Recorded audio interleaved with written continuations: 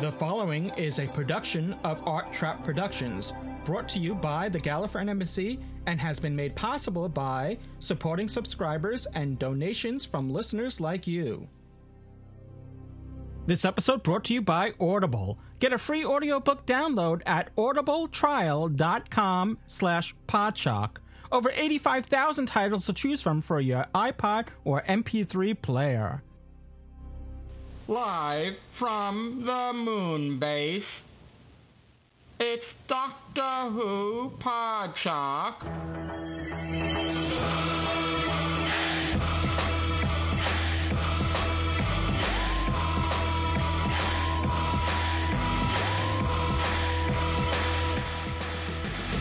The Gallifreyan Embassy presents Doctor Who Podshock Episode 337.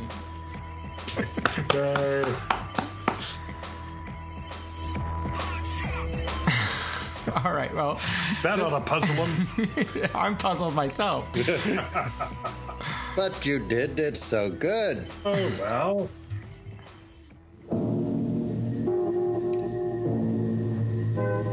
Well, as you can tell, welcome to Doctor Who Podshock, and we are back. And not a moment too soon. So, this is Louis Trapani. I'm scraping off the rust of my podcasting abilities here, scraping it off. No worse for wear. So, joining me on this splendid podcast, we're going to mix things up again. We're going to start with this side. We usually start on that side of the pond, but we're going to start with this side of the pond, and we're going to start with Lee Shackelford because this is his episode number 337. And Yay! It's my favorite number, 337. Yes. And we'll give extra credit for those listeners that can figure out why.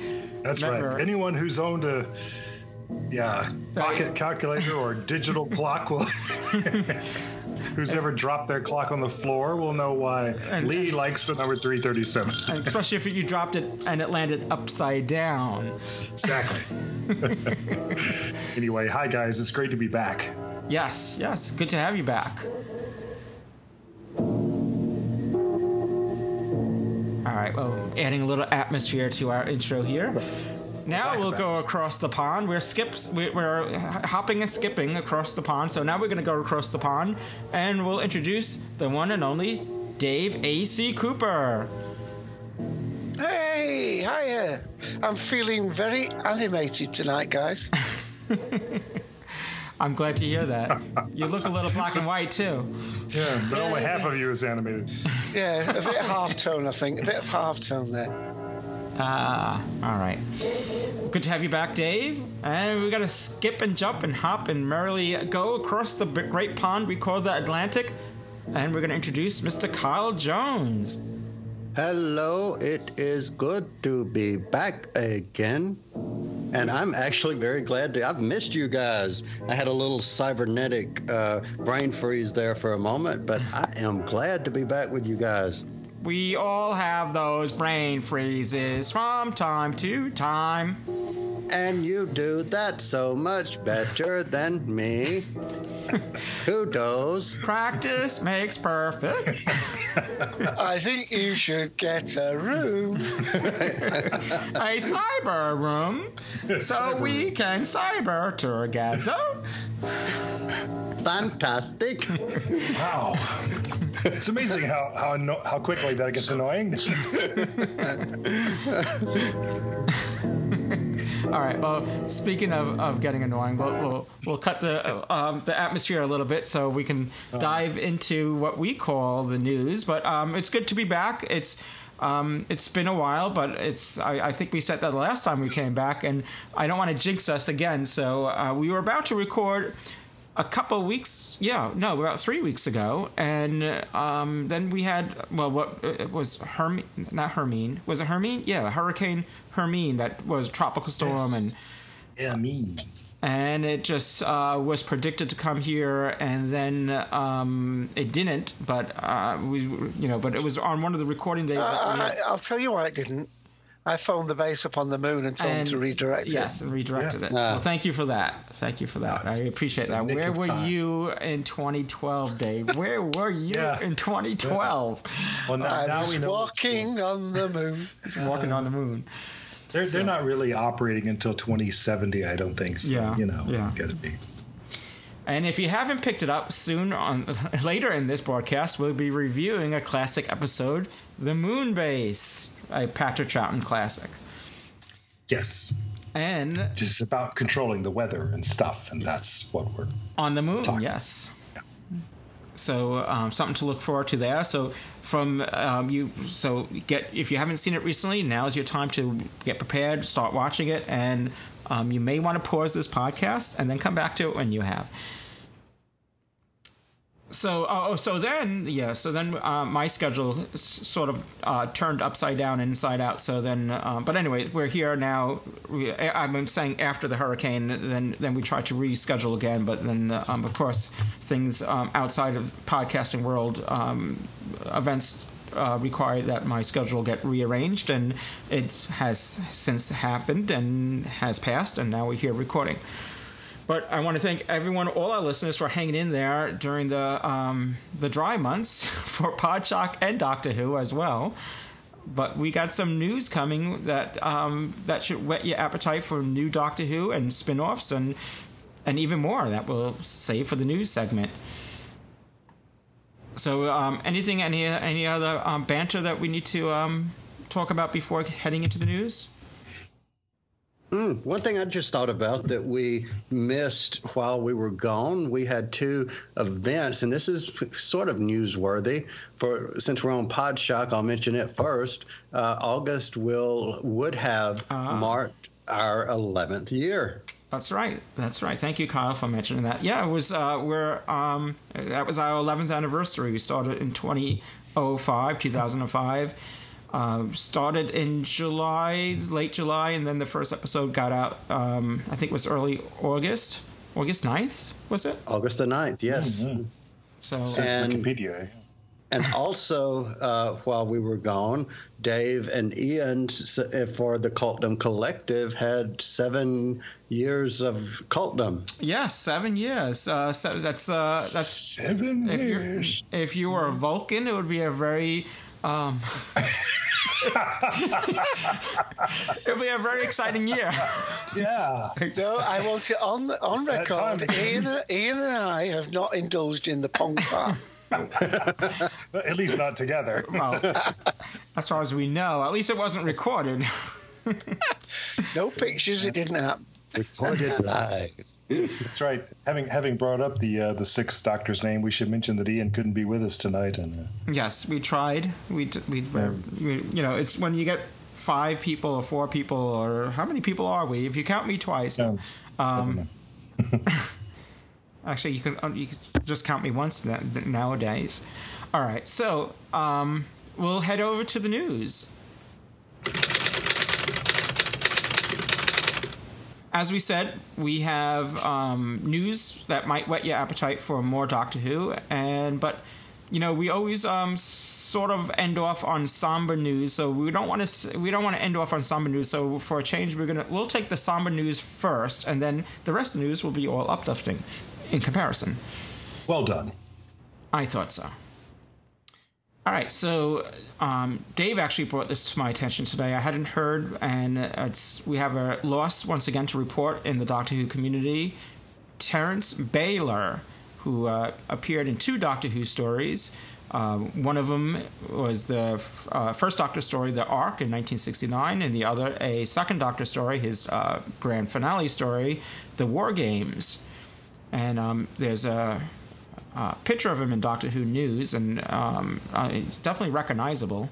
He's done other television work as well. Probably. I'm just going through some of the names here that might be recognizable to some of you, but maybe not. I'll just go through all of them: Hamlet, Moonstrike, Compact, Marguerite, if I'm pronouncing it right. I think people are more likely to know him from the Terry Gilliam films. Yeah, he was in Time Bandits in Brazil. Yeah, okay. He does. I mean, he does have a strike. I mean, of course, I've seen him in Doctor Who, but yeah, I definitely have seen him elsewhere. And he was the Bloody Baron in the Harry Potter films. Strangely enough, I can't summon the Bloody Baron to mind right now, but that was him. It was probably it was either the ghost or one of those in the pictures, where they had the moving pictures on the wall. He was the one who wasn't John Cleese, right? From New Zealand as well. Speaking of Time Bandits, we also had another loss in our community, even though I don't think he, to my offhand, I don't think he was in Doctor Who. Strangely enough, oddly enough, you would think he might have been. Kenny Baker, who played most famously R2-D2, has recently passed as well. He was in Time Bandits with Terence Baylor. It is sad, but just add some little bit of good news in here. Since I'm in the UK, already time travelling to the 22nd of September. It's Fraser Hines' 72nd birthday here today in the UK. Tomorrow for you guys, but Fraser Hines will be 72. So very apropos. Wow. Yeah. Wonderful. No, that's great. I hope he's doing well. He's been a guest on our show a few times, and it's always been a delight to have him here. And I hope he's doing well. Okay. Happily, I've gotten to chat with Fraser Hines myself, and also with Kenny Baker very briefly. So. I think it's sorry to interrupt. I think he has been doing well because I think he was on the Doctor Who cruise recently. Because he tweeted a lovely picture of Colin Small. He said Colin's enjoying the cruise, and he was fast asleep. I don't know. He was actually on a podcasting panel. Are watching from the chairs, but him and Colin seem to have a rare old time together, and also they seem to mix a lot with David Howe and Sam Stone. They seem to get together quite a lot. So they're having a. They're all. I shouldn't say they're all, but the men behaving badly at the moment. Those two. In the nicest possible way.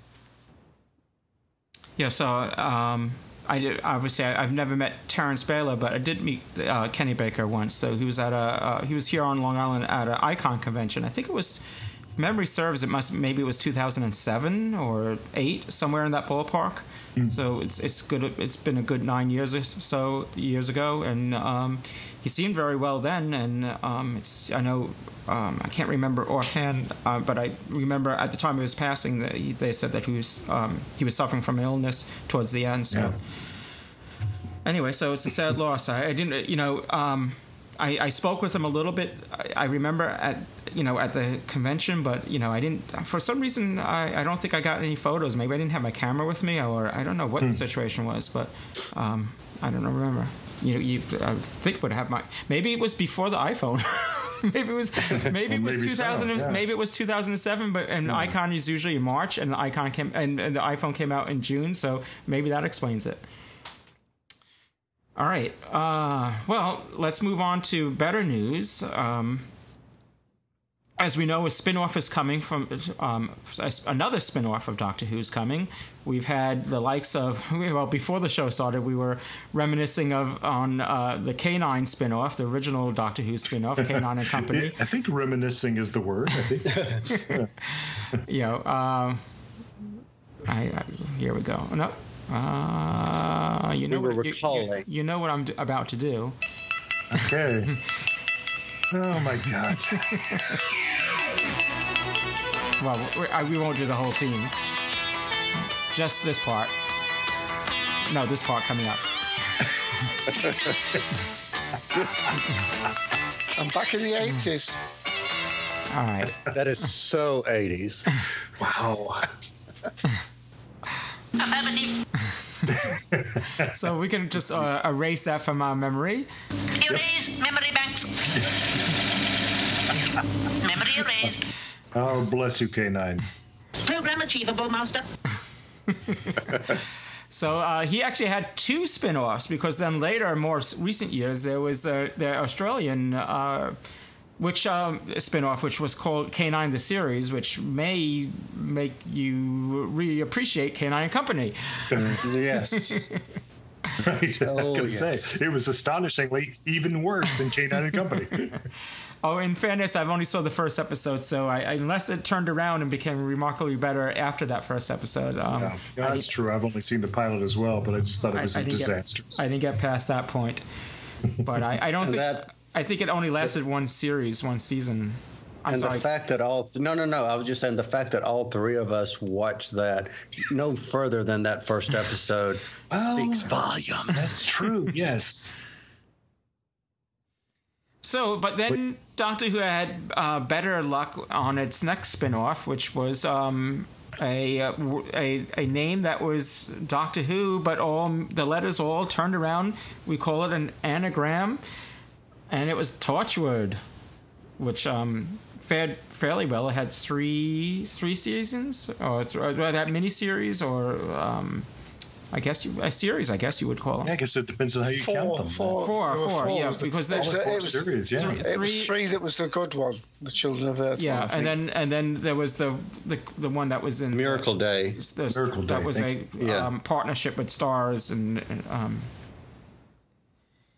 which kind of brings us to our next. Well, we forgot. I forgot the whole gist of what we were doing with the class. I was gonna. There was a great segue for our next story, but we didn't do this story. We skipped this story though. So the class is not an anagram of anything. Maybe that we know of. Slack. Yeah. Slacks. I don't want to think about it Slacks. too much. Yeah. Slacks. Slee Slacks. So Class is a new Doctor Who spin-off, which is in the works. Do we have a launch date for that yet? Isn't it coming? Is it this fall? Good question. No, it's October, isn't it? It's October. I thought so, yeah. Yeah, it's this fall. Okay, so supposedly the BBC has issued a statement saying that that the new show will be dark and sexy, and it won't be really meant for kids. It's aimed at young adults, and what that defines, I'm not sure. As far as who defines what a young adult. I just assume teens and above, but. I don't know. I always sort of judge these things not based on age. I think every parent probably needs to make an assessment of their own children, whether or not they're mature enough to understand what fantasy is and what isn't. So, or maybe preview the first episode ahead of time.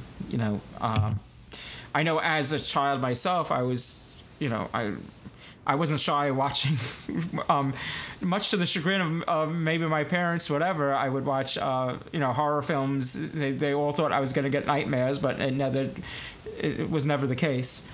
Because I knew they were just horror movies. I knew it was fiction. Fiction! So, your mileage may vary depending on your kid. Everyone's individual, so everyone's different. So I don't, Anyway, I don't know if anyone else has any thoughts about that. No, only that in the UK it's not going to be actually on the terrestrial channel. It's going to be on the BBC channel that's now an internet-only channel. Of course, it will be on BBC America. 3. Oh, that's right, yes. Class will premiere on BBC 3 in October 2016. The series will also air on BBC America later this year. So when exactly? And I think that is... as far as being in the digital age, computer age, I think that should have been same day because everyone's going to be clamoring for it. Well, what's going to happen. Everyone's going to exactly, and that's find other ways of getting it. That's my point. Yeah. Right, as we always have. So they learned that from Doctor Who that make it available the same day, and this way everyone has an opportunity to get it in a official capacity. Exactly. But yeah, its principal writer, as far as we know, is Patrick Ness, who I don't know, but is always identified as young adult author Patrick Ness. So I guess I've thought that the target market was people who are 12. And we always, I mean, from the onset, my first impression when I heard about Class was that it was like a replacement of the Sarah Jane Adventures. That's another spinoff I failed to mention. It was sort of going to be like to fill the hole that unfortunately that left because of the sad passing of Elizabeth Sladen. So, and it takes place at the Coal Hill School. So, and rumor is it that we'll see the 12th Doctor, in the first episode. Yeah, he's listed as a guest in the cast. As part of the cast, he's listed as, Peter Capaldi as the Doctor. Okay. Yeah, it's been funny the way they've... Because, I saw the pictures and I couldn't make out whether they were the students or the teachers because they're in that indeterminate age. The Happy Days type of age where they look like... they shouldn't still be at school, really. But I thought, like you, Lewis, I thought it was going to be like Wizards and Aliens or whatever it was, the Russell T Davies one from a while back. But it's obviously going to deal with young adult themes, I think, is going to be the way it's being pitched at. All right, and this is a question for you, Dave, since you're in the UK. They list it as the 6th formers of Coal Hill Academy. So in the school system in the UK, what is a 6th formers or former? Those are the people that are the last year of school before they go off to university. Got you. Okay. So we call it 12th grade. Yeah. Basically, or seniors. Exactly. Our seniors, exactly. Yeah. But I think in America you have junior high and then senior high.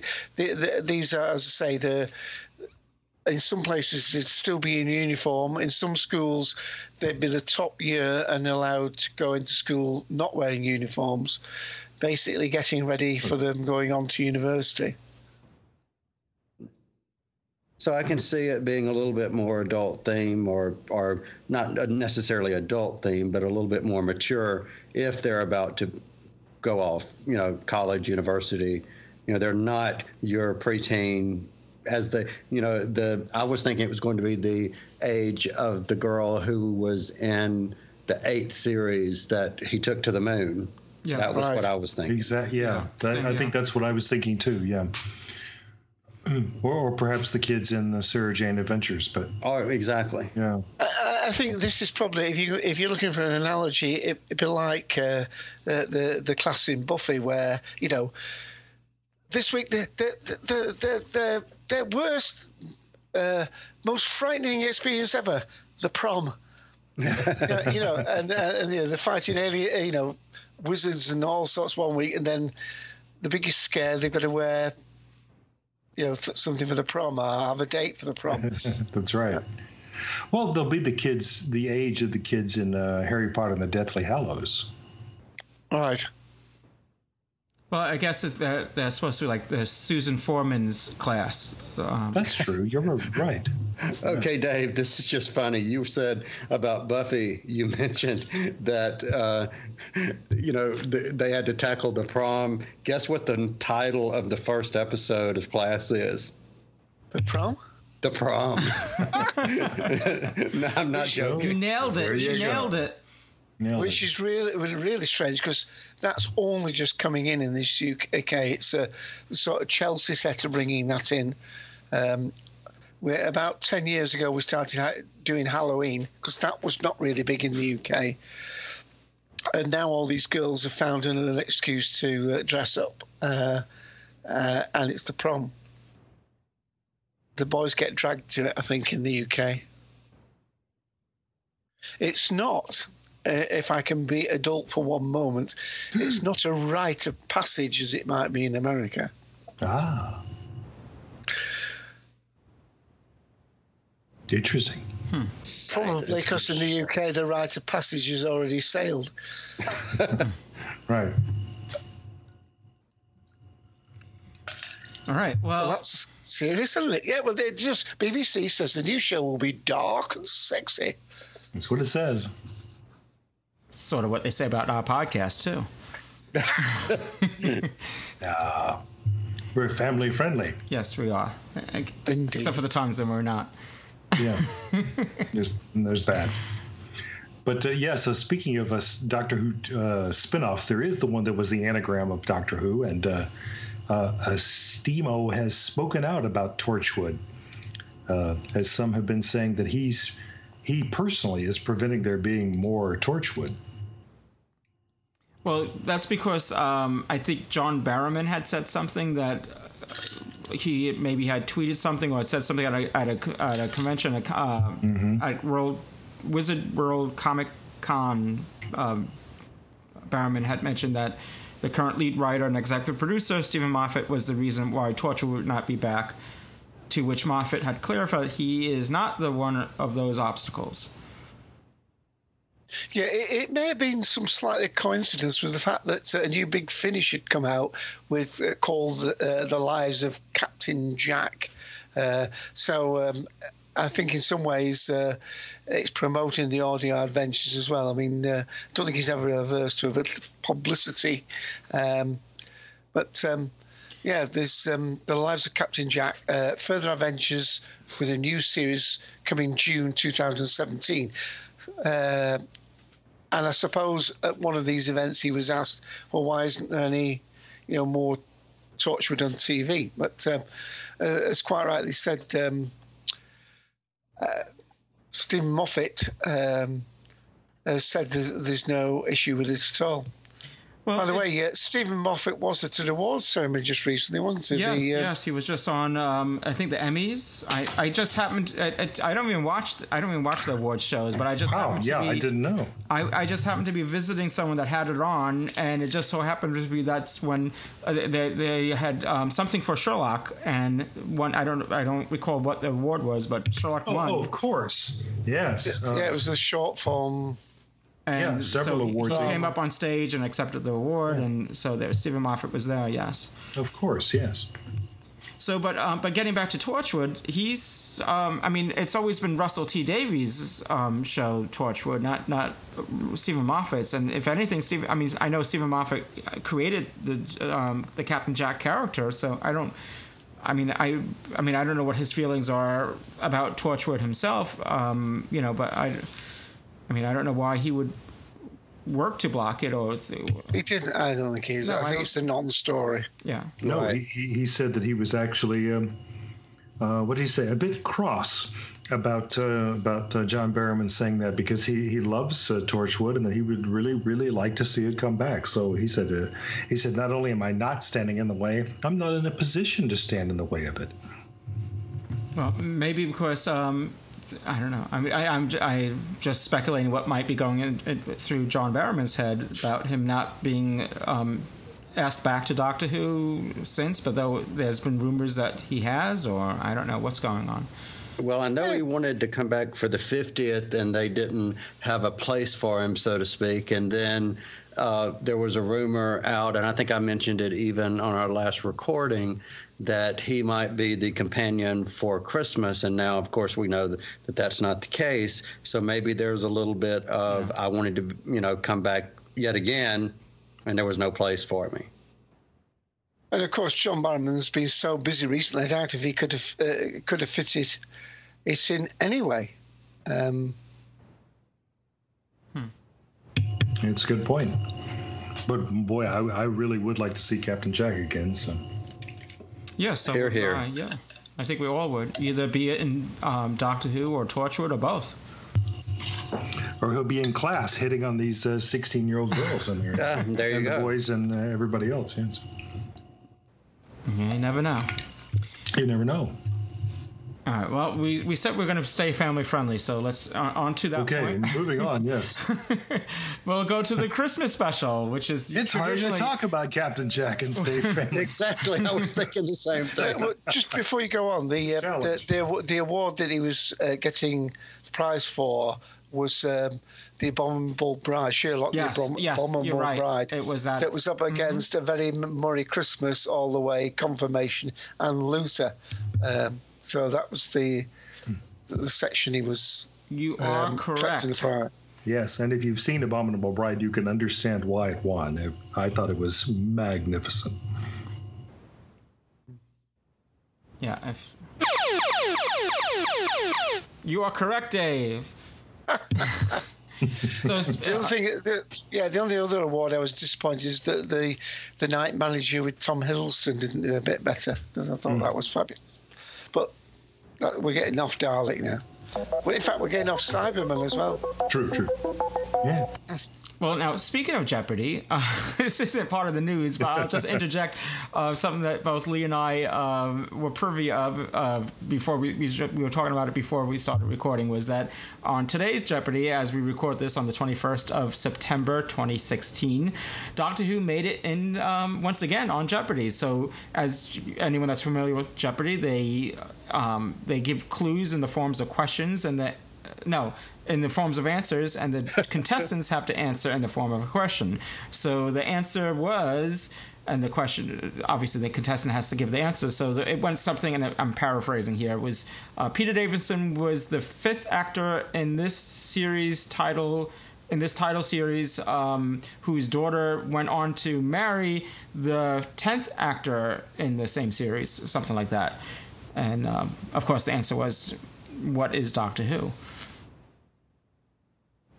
I just did a quick Google search for Jeopardy Doctor Who, looking to see, if I could find that particular answer, and I'm sure someone will post a picture of it soon. But a lot of other people have a lot of other questions or answers, I guess, have turned up over the years. And one of them, I love this. One of the clues one time, or the answers, was this British character has died at least 7 times, including from Spectrox poisoning. Luckily, he regenerates. Wow. They actually name checked Spectrox. And that's a while ago, if it was only 7 times at the time. That's true. It says, at least 7 times, right. And another one of the answers that they've used on Jeopardy was Torchwood is an anagram and a spinoff of this BBC show. Yeah, I think I might have seen that one. Yeah. I know I posted a few of them when I've seen them. Like I in the past, I've taken pictures of the screen of the question, but this time I was in the middle of doing something on my iPhone and I wasn't able to. It was too late, and I wasn't, like I said, I wasn't home. I wasn't at my I could have went with the DVR, go back in time. You could do that with DVRs, which we're time travelers in that sense. But that's right. We're television time travelers. Aren't we all? All right, so that brings us to Christmas, right? We didn't get to the Christmas story. We're on it now, right? Yes, no, maybe. Is it Christmas Correct. yet? Yep, it's Christmas. It's the last day of summer as we record this, which means Hooray. We're heading into fall, and before you know it, it'll be Halloween, and then it's Thanksgiving, and then whammo, it's Christmas, and then I'll be shoveling snow. Right. And looking forward to summer. And in a lot of the stores we shop at, there are Christmas decorations out. So yes, sure, it's sad situation. Yes. So does Kyle want to take this one? He hasn't done one yet. Go for it. Not working him hard enough. Go for it, Kyle. You want to tackle the Christmas story? Well, sure. For Christmas, we have a returning companion. Nordal will be returning at Christmas. So that's quite interesting. We discussed that, Lee and I, a little bit last week, and speculated, is this pre-robot Nordal? How did he get his head back? If not pre-robot Nordal, but it looks like we will have Nordal back. And on top of that, Capaldi was quoted as saying, "We're on at Christmas, and then it starts again in April." Woohoo! April 15th, 2017, tax day in the U.S. Ah, cool. So a reason to actually look forward to April 15th. Exactly. And I'll let someone else take this part of it, but I'll segue into it by saying Christmas is going to come a little bit early this year. You mean in early November? Early November with a very powerful gift. Again, just to inject there, the 15th was just speculation. The BBC, I don't think they confirmed that. I don't think. I think they're staying, or they have, and previously they were vague about spring 2017. To mid-April. What day is the 15th on? It is a Saturday. So there you go. Yeah. So then more validity there. Mm-hmm. So we'll keep enjoying the prospect of April 15th rushing toward us. Right, but considering the fact that November is rushing head strong right at us in a very powerful way. Powerful. Someone take it. Yeah, well, the other thing is, because I know, Kyle, on your thing, you mentioned another casting thing. I don't think on Podshock we mentioned the other casting that's been announced for the new series, have we? A certain detective that Lee is familiar with. That's a good point. Yes, very good point. Lee, take that one. Go for it. We've seen behind-the-scenes photos of David Suchet, who known to many of us for playing Hercule Poirot on television. We know that he's going to be in this next series of Doctor Who, and I love David Suchet, so it's going to be fun to see him on Doctor Who. We have no clue yet who he's playing. What was his name? It was they actually named him. We do. Okay. Is he going to be meddling? Well, see, that's what I'm wondering. It's that's something the speculation that we have. We both really want him to be the time meddler, but I think we always want somebody to be the time meddler. That would be awesome. All right, I'm going to look that up, and then we'll come back to it. Well, all this stuff is quenching our thirst for Doctor Who. We had, as previously mentioned in the news segment, we talked about Class. We talked about the Christmas special. We talked about Torchwood not being blocked. Isn't really positive news, but we're not saying Torchwood is coming back, but we know it's not being blocked, at least not by Moffat.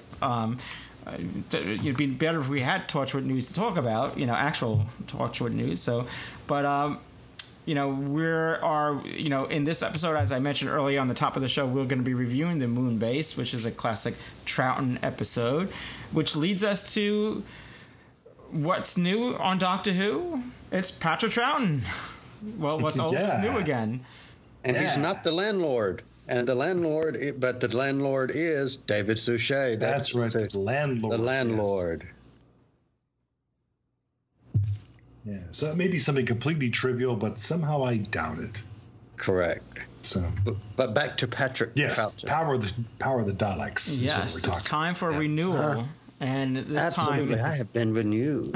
And this time, it's not a moment too soon. It's Patrick Troughton. So this is great news. So as any Doctor Who fan would know, especially unless you're a fresh newbie that's just just familiar with the new series as the current series, and maybe you haven't really explored past episodes. But unfortunately, back in the day, the BBC found this miracle that's called videotape, and what's great about it, it's very economical because you could record over it. And record new shows on it, and you don't have to waste it, and it doesn't take up archive space. Well, anyway, we've lost a substantial amount of Doctor Who in those early days because of that. No one really thought that there would be a market for, decades later. People are hungry and anxious to consume Doctor Who still. They thought of it as, once it was broadcast and once it, made its round in the overseas markets, it was done and over with and time to move on and create new episodes, and that was it. So as a result, we have 90 some odd episodes, I think, of lost. Currently we're at 97 episodes of missing Doctor Who in the archives. And one of them is the Power of the Daleks, which was an important story because it was the first time that we got to see the first story of a regenerated Doctor. So it was Patrick Troughton's debut as the Doctor, and we're fortunate, we're happy to report that it's being released in an animated version. So as I said, that we have missing episodes, but what's good about it is that is that we have the original audios from these episodes. So that's why they're able to make these animated missing episodes to kind of patch some of the stories that are partially missing.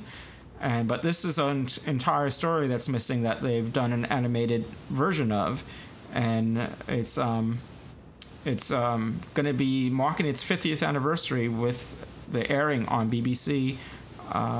When is it coming on? It's later this year. November the 5th. November 5th. Yeah. Now, we're going to be talking about a story that's had 2 episodes animated, and that was done by Planet 55 Studios. Is this a different company doing this one? I think it is. So the style is different. I noticed that when I first saw a clip of this, and it was really like didn't have any description on it. It was just like around YouTube or whatever, and we were kind of skeptical of whether or not it was legit or not, if it was fan made or if it was actually what we were looking at, because it looked very much different than the animated style that we saw already. Mm-hmm. Yeah, because the Planet 55 Studios, they're working on did the Doctor Who 10 Planet and Doctor Who the Moon Base, and I nearly had a shock because I also looked on their site, Planet 55 Studios, and they're doing a series called Prisoner Zero, and I thought, oh, from New Doctor Who, Prisoner Zero. But it's not. It's science fiction adventure series of teenage heroes. But but it doesn't seem to say on the story I'm looking at, or the page I'm looking at, doesn't seem to say who's doing the animation on this one. But you're right, it does look stylistically different. And I think it's being done in conjunction with BBC America as more so than, of course, I know the BBC would have to be involved, but this is more seemingly a BBC America project from the information I read. Right. Hence, probably the different animators. Right. Well, we're just I mean, we have this. It's such a shame that so many episodes are missing, and since we do have the audio, it's great that we get to see at least see them in some form. If not, if we can't get the originals back, though, it would be interesting if at some point, if the originals or at least some of the episodes of the Power or any of the ones that have been animated, do come to light, to do a comparison of how they recreated it with animation compared to like the original episode, if it is ever recovered. It'd be an interesting side by side comparison. I'm sure fans would do if that ever did happen. This isn't quite side by side, but in a way we got to see that a little bit in the story we're about to talk about, because even though you had the animation and you were going back, and I know I'm jumping ahead here, but even though you were going back, seeing animated, and then you had the live action episodes, they did a very good job of keeping continuity going between the two. Yeah. Yeah, that really struck me looking at it again too. In Moonbase, the first episode that we have is an animated reconstruction. So after watching that, then we go to the live action one in episode 2. My instinctual thought was, wow, the live action of this animated film is really good. Yeah. They really did a good job reconstructing everything they saw in the animated version. Exactly. Yeah, I thought. Look at the attention to detail they put into this. Yeah. Especially in the first part when they're sort of recapping what happened in the previous episode. Yeah, exactly. Yeah. How did they do that? But Power of the Daleks is 6 episodes, and I think that's one of the things I'm excited about, is that it's a good long serial to have brought back to us this way. Yeah. And it's Patrick Troughton's first whole adventure as the Doctor. It's its place in Doctor Who history is beyond debate. I mean, the thing is, I don't know how long it takes to animate 6 episodes, but you could almost say that the fact that Doctor Who is off our screens has played into their hands and made it a little bit more commercially viable. Because, as we all know, when there's no Doctor Who on TV, people seek, audio adventures or what have you. So, and as we know, all the stories that were available have now been released on DVD, as far as I understand it anyway. So there is room for new issues of this, which will be one. Well, yeah, I mean, but to Lee's point, I mean, we always said in Doctor Who Podshock that that Patrick Troughton's probably maybe next to William Hartnell one of the most important actors for the series, because if he failed, if he wasn't accepted as the Doctor, we probably wouldn't be doing a podcast today, and we probably wouldn't be doing. Wouldn't be any Peter Capaldi or Matt Smith or David Tennant, and we go backwards to the whole list.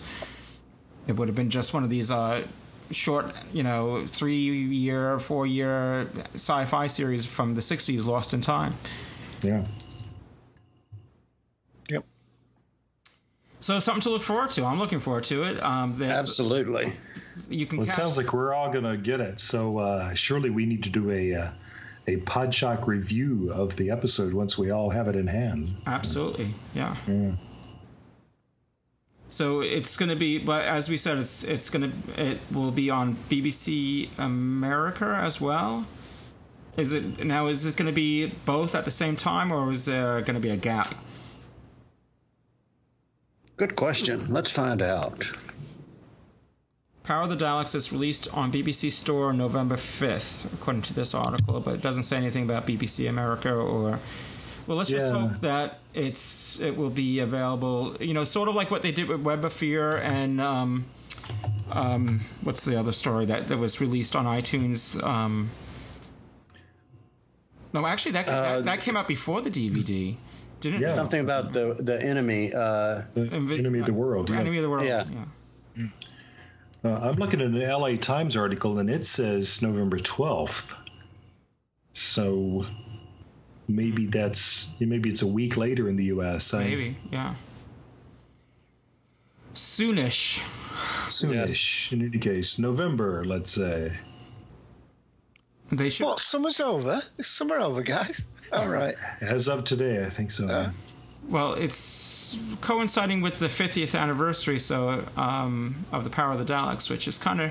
The story that we're about to review in this episode, we're only about 6 months away from its 50th anniversary, which is weird because it feels like we just celebrated Doctor Who's 50th anniversary, and I can't believe that so much time has passed already since that. All right, here we go. BBC Store on the 5th of November, which would be exactly 50 years after the original broadcast, and then the DVD release will be on November the 21st. Okay. But I wonder if that's Region 1 and 2, or just Region 2, or... Yeah, will there be an online digital... Yeah. Yeah. Let's keep our fingers, let's keep our recorders crossed. And he means the kind you play by blowing into one, yes. All right. Well, I guess that's going to wrap things up for the news, unless anyone else has any other newsy stuff to talk about. Not from here. Nope. Let's head to the moon base. Well, in other news, there is a report of a Hurricane Lucy over Florida. We'll get to that. And it was in Alaska only the day before. Yes. So that's Lucy. You got some splaining to do. Oh, not Lucy. All right. We'll be right back after these messages. We'll be right back after these messages. It's sad, really, isn't it? They really don't talk like that in Moonbase. They do. No, they don't.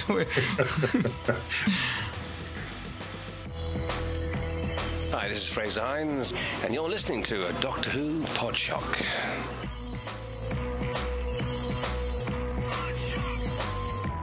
Hi, this is Lee Shackelford reminding you that Doctor Who Podshock is brought to you by Audible. You've probably heard of Audible.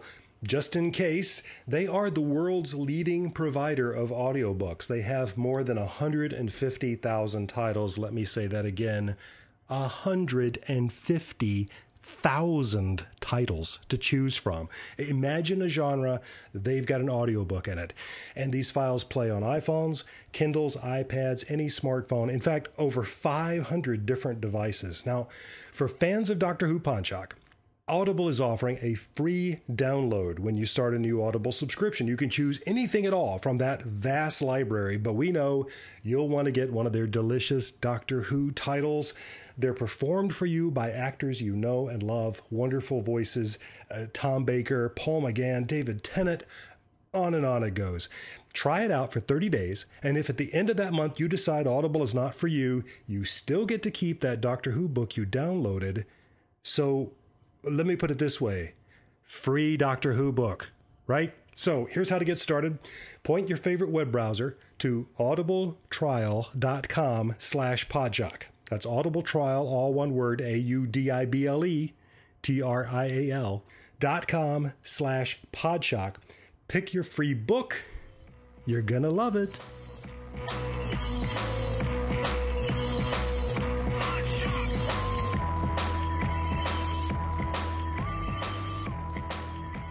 Duchess, but I have seen pictures of the moon's surface, and that's what this looks like. That's the moon. Doctor, is it the moon?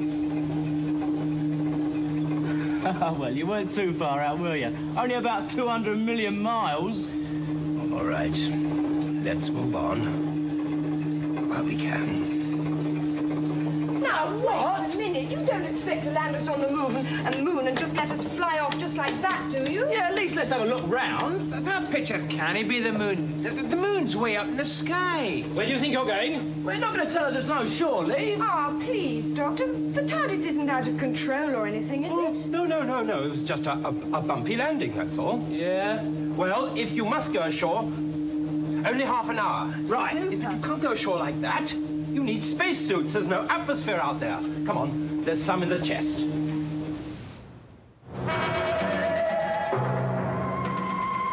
And we're back with Doctor Who Podshock. Once again, this is Louis Trapani with Lee Shackelford, Dave Cooper, and Kyle Jones.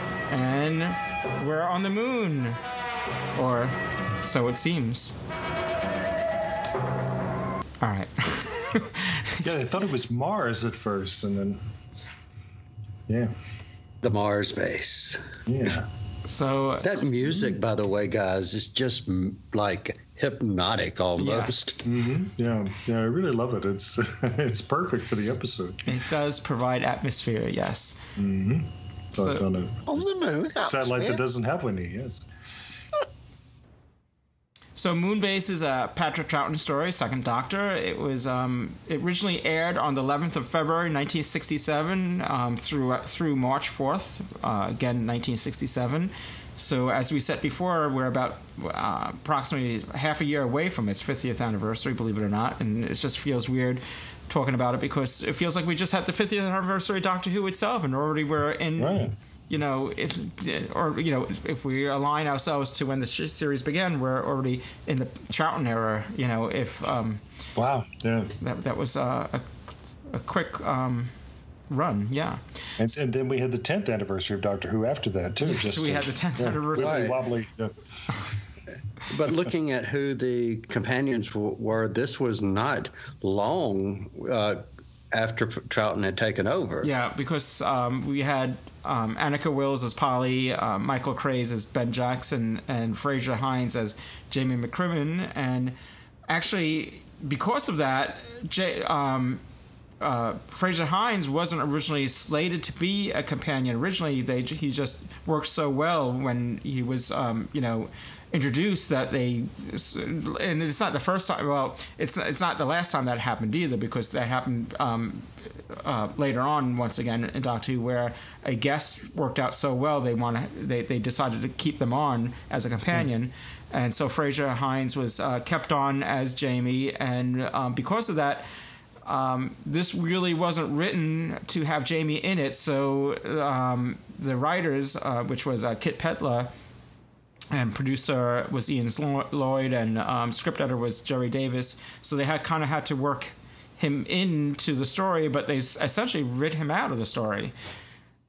Right, he's only nominally in it. But, yes, yeah. So he was. As Lee said, he's well. Before we go any further, as always, if you haven't seen this yet before, take caution because there will be, as you know, spoilers. Spoilers. Spoilers. Again.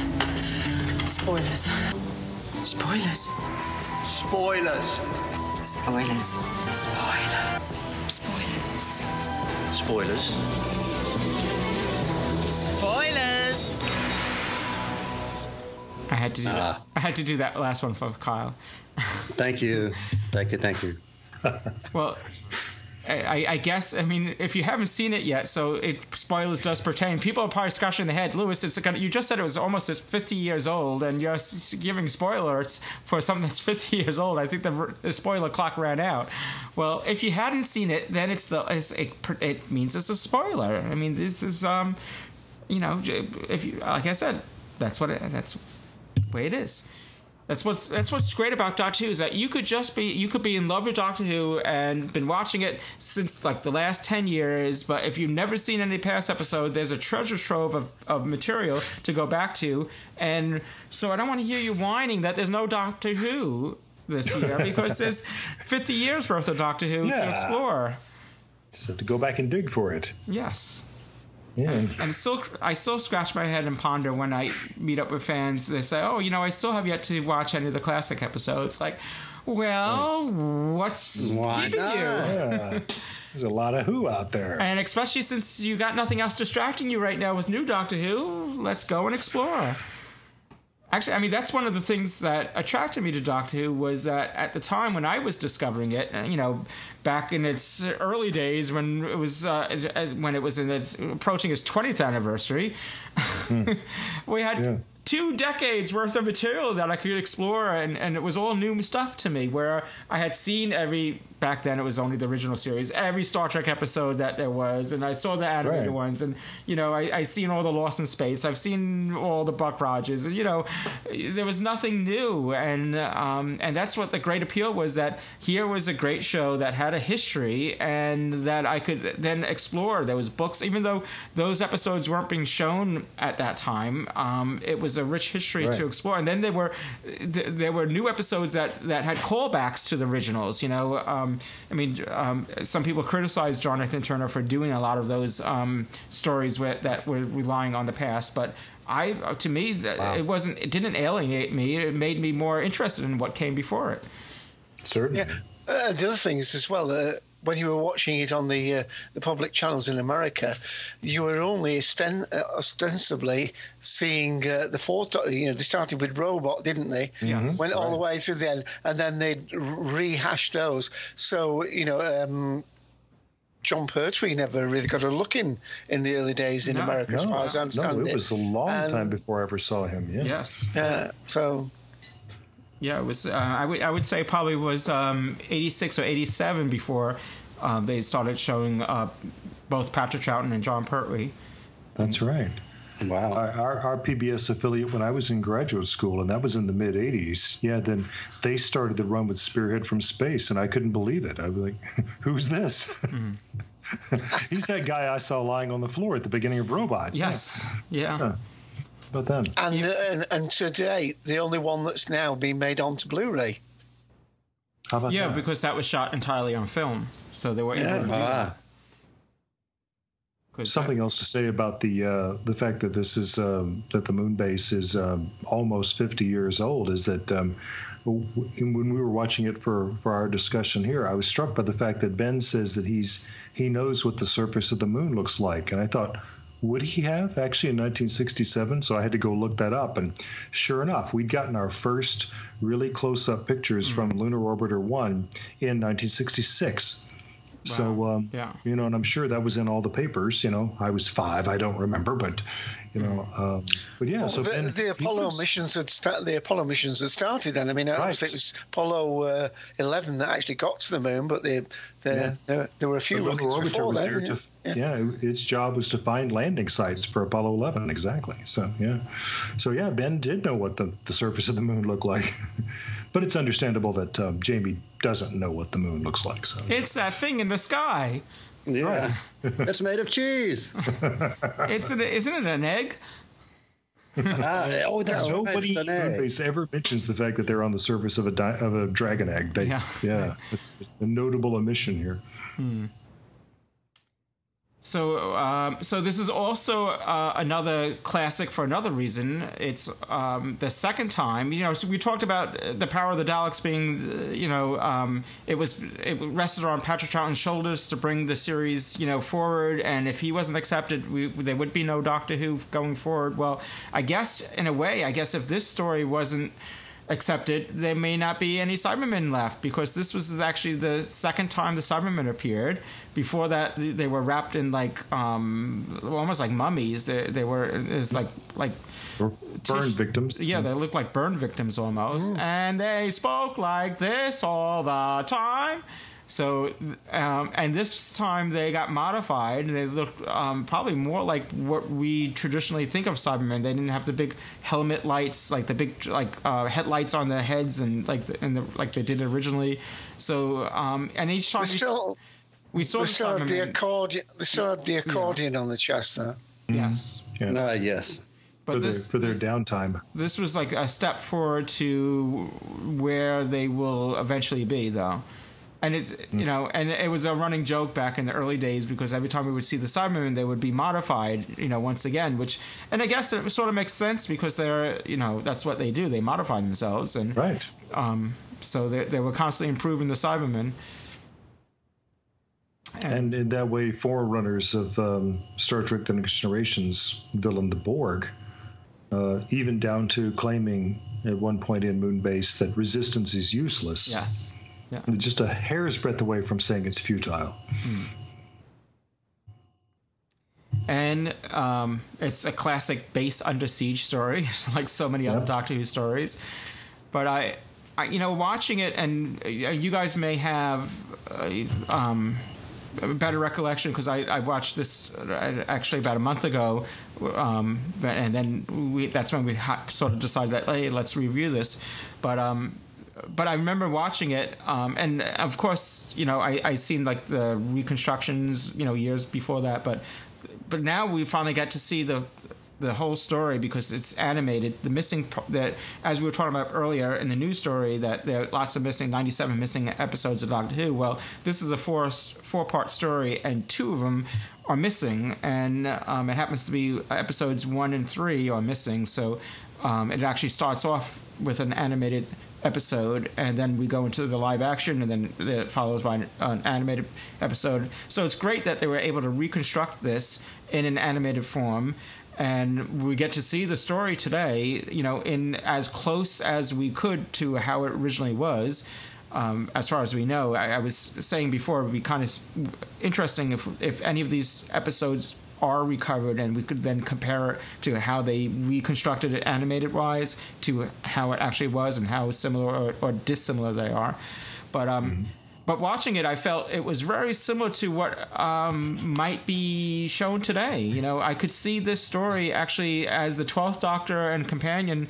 I could, because we had some recent base under siege type of stories in recent years, and I could see this actually playing out. Of course, it would be updated, and as Doctor Who is today. But I think it's a timeless story in itself because of that. It's interesting that you said that, because I remember when I was watching the first episode of the Moon Base, comparing in my head a memory of the most recent Underwater that you're referring to, that story, and it was like the base looked very, very similar. And I would love to put them side by side with each other, but it was almost like they did the Underwater base to make it look like the Moon Base. I was just thinking the same thing, yeah. One of the things that I thought was going to be a negative when watching this was the fact that, as you say, that it was the first episode that was animated, and you think, well, that's going to make it difficult to get into. But in actual fact, I found that worked very well, because it was almost a pleasant surprise when I went to live action on the second one, and then I was thinking to myself, well, actually, they've done that rather well, and that reinforced the thing. It wasn't as though I'd watched the first episode, and that was real footage, and then suddenly, I've got to make do with animation. I thought it actually worked for them. We've often said this before in other stories. If because sometimes there's a 4-episode story, and you could almost say, well, they could have skipped one of those episodes. It was just filler. It can sometimes depend which episode is missing as to how much it degrades the enjoyment of the story in of itself. And you could argue the same here with, which are reconstructed and which are original. And I, going into this, had thought this would have been a bad way, but in actual fact, it worked very well. The first one was animated, but we ended the final episode, episode 4, is the most action-packed of the 4, and that's the one that we see, as it went out. So I think it worked very well. Viewing figures, by the way, over 8 million for all the episodes. Of course, less competition in those days. Yeah. It's just imagine anything today being seen by 8 million people. It's just... Yeah. Well, today everything's kind of divided so drastically. Back then, yes. Just like even in the U.S., you only had 3 networks back then. Right. If you got all 3 of the networks, the more rural you were, the less chance you had. That's true. I grew up with 2. Yes.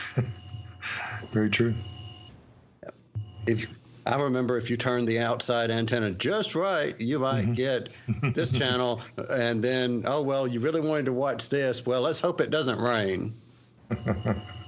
One of the things that struck me, I don't know whether it struck you guys as much, but even though, you're saying it's 50 years ago, it was 67. To me, watching it actually, the way the people on the space station were talking on the moon station was almost old-fashioned. Now, you see, this is my age. You probably think, well, 67 was old-fashioned. But what I meant is 67 was the age of, going to the moon and space exploration. I'm thinking that's the future. Two of the lead actors, there was Patrick Barr, who was playing he was playing the lead. Very well-known character actor here in the UK, and it probably came across screen. He was a sort of typical RAF. Come on, we'll give them a good show, and counting on us, and his whole vernacular was, like a military leader of a thing, and he has a great personality. The kind of role that in the movies was series that would have been played by William Hurt. Well, yeah, he's been in an awful lot of you. If you've looked at some of his credits on Wiki, the Patrick Barr.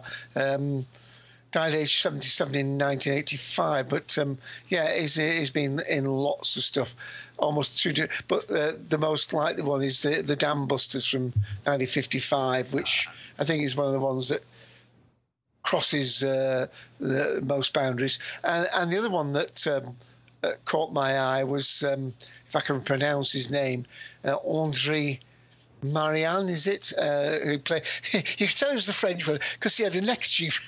Yeah. He didn't have any onions over his shoulder, but he had the neckerchief on. And if you notice, by the way, I don't know whether everybody picked this up, they all had their national flag on the front of their thing. Absolutely. So the Swedish guy from Switzerland. Great. That's what's, again, bringing it back to today, we have the International Space Station, which comprises of different nations, and here you have various nations represented here on this moon base. True, yeah. Mm-hmm.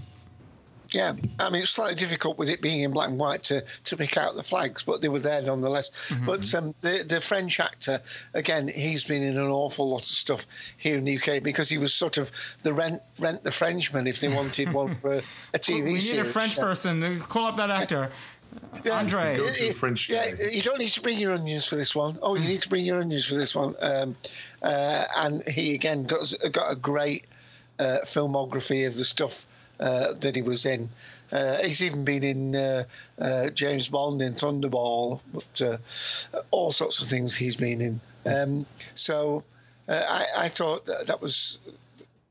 They were quite a strong character, but I did think that the way they were talking, now come on, chaps, we've got to sort this out, and the graviton that was on cardboard sticks was a little bit fragile, as was the sort of dodecahedron surrounding it. I mean, I thought they were being a bit blasé, trying to keep the air from going out into the vacuum with a plastic bag to start with. I thought that was a little bit. Although the drinks tray was absolutely fantastic. But it works. Yeah. Actually, I think there was an accident during the making of this where I think the graviton prop fell and it almost hit someone in that. I seem to remember that in one of the maybe one of the extras on the DVD at the time. I can't remember the particulars of that. I'm going to have to go back and review that. But that since you said that, Dave, it just brought that back to mind. Well, the only boob I noticed was the fact that the chap who had been taken over by the Cybermen in the 4th episode goes to take over the controls of that. He knocks the man out that is operating it, and he puts the skull cap on back to front. And then the next time you see him, he's got it the right way around. But that was the only fluff that I noticed. Weren't they like shower caps? Yeah, I assume it was supposed to be that he was, it was monitoring his brain activity. Yeah. Well, as always with Doctor Who, I'm very forgiving when it comes to wobbly sets and effects that may not be spectacular, but it's the story and characters that drive me. Well, I think some of them were done very well. I mean, the moon's surface looked a bit poor at the beginning because we saw them go out and there was this sort of crater that was about 3 feet across. And I thought that's a bit of a smidgy crater. But in the 4th episode, when the Cybermen are coming, especially, as we've all said, the very, very appropriate and dramatic music that accompanied that, that really looked quite epic. And even the distance of the horizon, when you've seen the Apollo missions, look right, because the horizon's not as far away on the moon, and also you could see some stars. Now, you could argue one of the big things about the moon mission was that, well, they never went to the moon because you couldn't see any stars, and the answer to that was, well, it was in sunlight, or earth light, or whatever you want to call it. It was earth light, so you wouldn't have seen the stars because in comparison, the cameras wouldn't pick it up anyway. I mean, you would have to leave the aperture open really wide and keep the shutter open really long for the stars to show, and then all your subject matter would be blurry because they'd be blurry. And before somebody else takes over, I mean, I thought the effect of the Cybermen, being sort of floating off into space worked rather well. Yeah. Well, let's hear a little bit more from the episode. Oh, well, you better go and ask Mr. Hobson where the rest is. Yeah, right.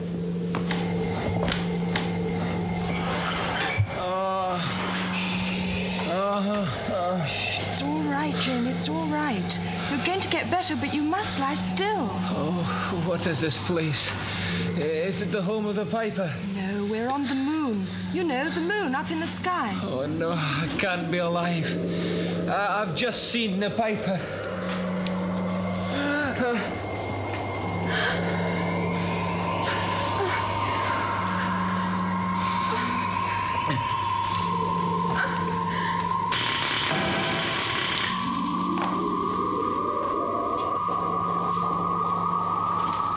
The Piper. I knew.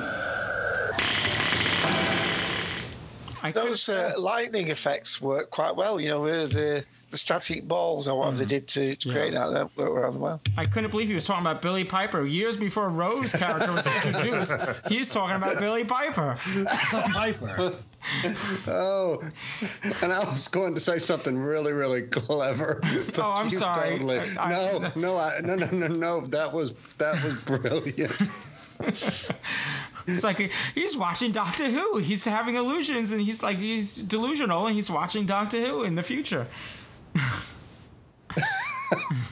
Oh, that was good. I thought it worked. I mean, like you said, he wasn't supposed to be in this episode, but I thought it worked rather well that, that Jamie both. They got round the idea he didn't have dialogue, having him have an accident on the way, because of course he wouldn't know how to behave on the moon, where perhaps the others knew a little bit that it was lower gravity and he didn't. But the very fact that he banged his head made him then unusable by the Cybermen, because the one bit they need not to be messed about with is the brain, in effect, because they're replacing the other bits, aren't they? Good That's point. what they said. And as we were getting ready to come on the air, my wife and I were talking about evolution of gender roles in television, and as we often do. And I was telling her, that I found it kind of irksome that Polly, who has been through all of this stuff, she's been traveling through space and time. She's on the surface of the moon, for heaven's sake, and then she catches a glimpse of a Cyberman and screams like she's 8 years old. Yeah. But then, I thought, well, actually, before that same episode is over, Jamie also screams when he sees the Cyberman. The Piper. So, yeah, exactly. Piper. You let me down there, Lee. I thought you were going to say to your wife, just make me some coffee, because they have Polly make the coffee. That's right. Well, the coffee thing, I think gets talked about a lot in this episode, but he does ask her. He doesn't tell her to go make the coffee. He asks her, and she says, yeah, sure, all right. It's not really a condescension, but yeah. I'm getting deja vu, because when we were talking about, and I'm thinking it was the one about the Silurians when they not Liz Shaw, but it was Joe Grant, where she was dismissed and said, go make the coffee. Yeah. Now, Now Joe being told to go make the coffee, that to me, that's real different. That was the Green Death or something. Green Death. Yeah. But this was different in the fact that it played part in it wasn't just like, oh, well, we're thirsty, we need coffee. It was actually played part in the story of coming to the conclusion of that it was sugar. It was the sugar and all that. So it was a vital role of her making the coffee. Happen. One thing I thought was rather funny, although they did give her some credit, because she was the one that worked out that these things would, nail varnishes. Well, again, that was sexist, I know, but at least she knew that it was this stuff that nail varnish is like plastic and it dissolves the plastic. So they're going to get all these different acids and things, and it's going to dissolve plastic. But of course, what do we keep acids in? We bloody keep them in plastic bottles. Right. True. But yeah, I thought that was brilliant. I thought, 3 cheers for Polly. She says, hey, acetone, let's, that's great. Yeah. And I didn't realize this until about halfway through the first episode. But for me, this was the first Troughton episode or serial or story, however you want to call it, that did not include Jamie, Victoria, or Zoe as the companions. This was my first time seeing one with someone other than the three of them. And I was like, oh, cool. I like them. I mean, I've said this before, and I know some people call it the crowded TARDIS, but I always enjoy when there's multiple companions, because I think it's when it's just. I mean, not that there's just one companion is bad, but it just adds a little diversity to it. So it's not always just the companion interacting with the Doctor, and then the companion has to take the role of being, what is it, Doctor? Why is it?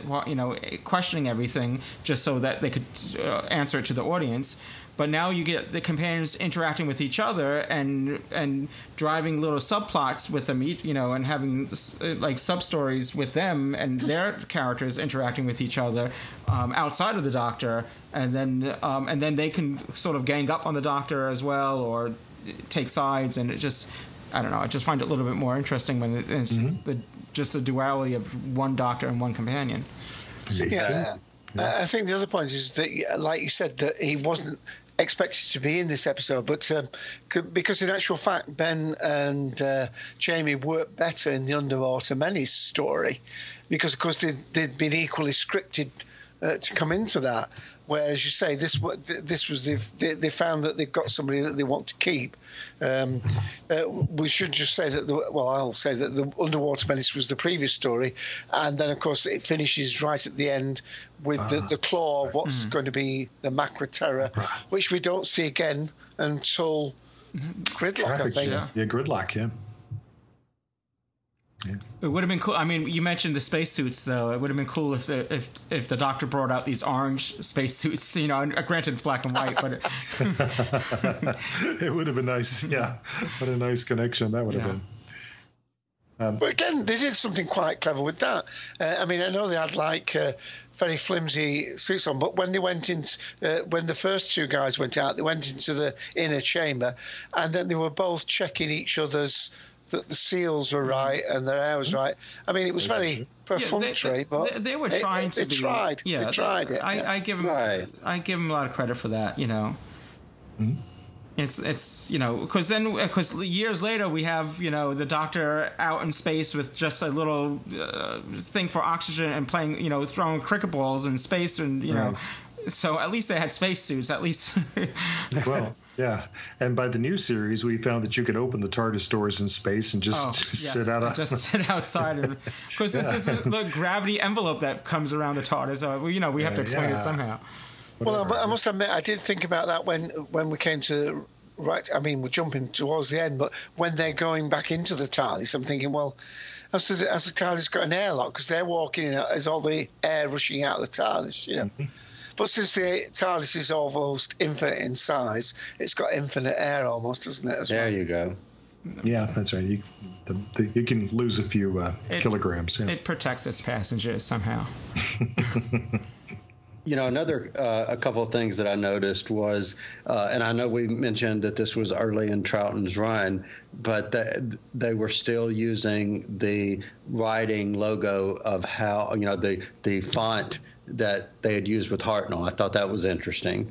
And another thing, he was referring to the 500-year diary. I think it was in the first episode, he was looking in that several times. So you could still pick up, for me, little bits and pieces of this is not too far after he's regenerated into this incarnation.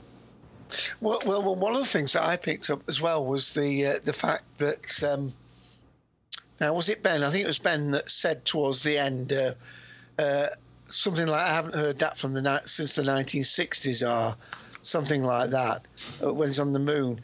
And, of course, the reason that he and Polly leave is in a later story when they suddenly find they're on Earth the same day that they'd left in the TARDIS, in something like July the 66 or something.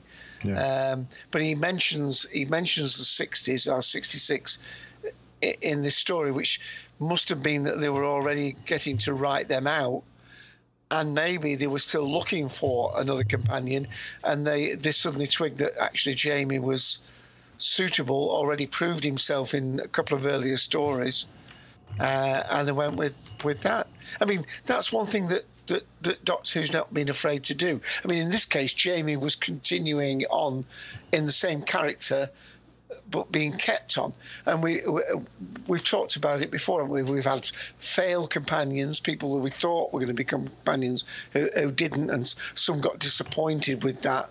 And then there's been others that have actually had a minor part, like Martha, who played a cousin. But then they bring the actress back. True. That's right. And, there's another thing. You guys know that I love quotes and finding quotes from Doctor Who.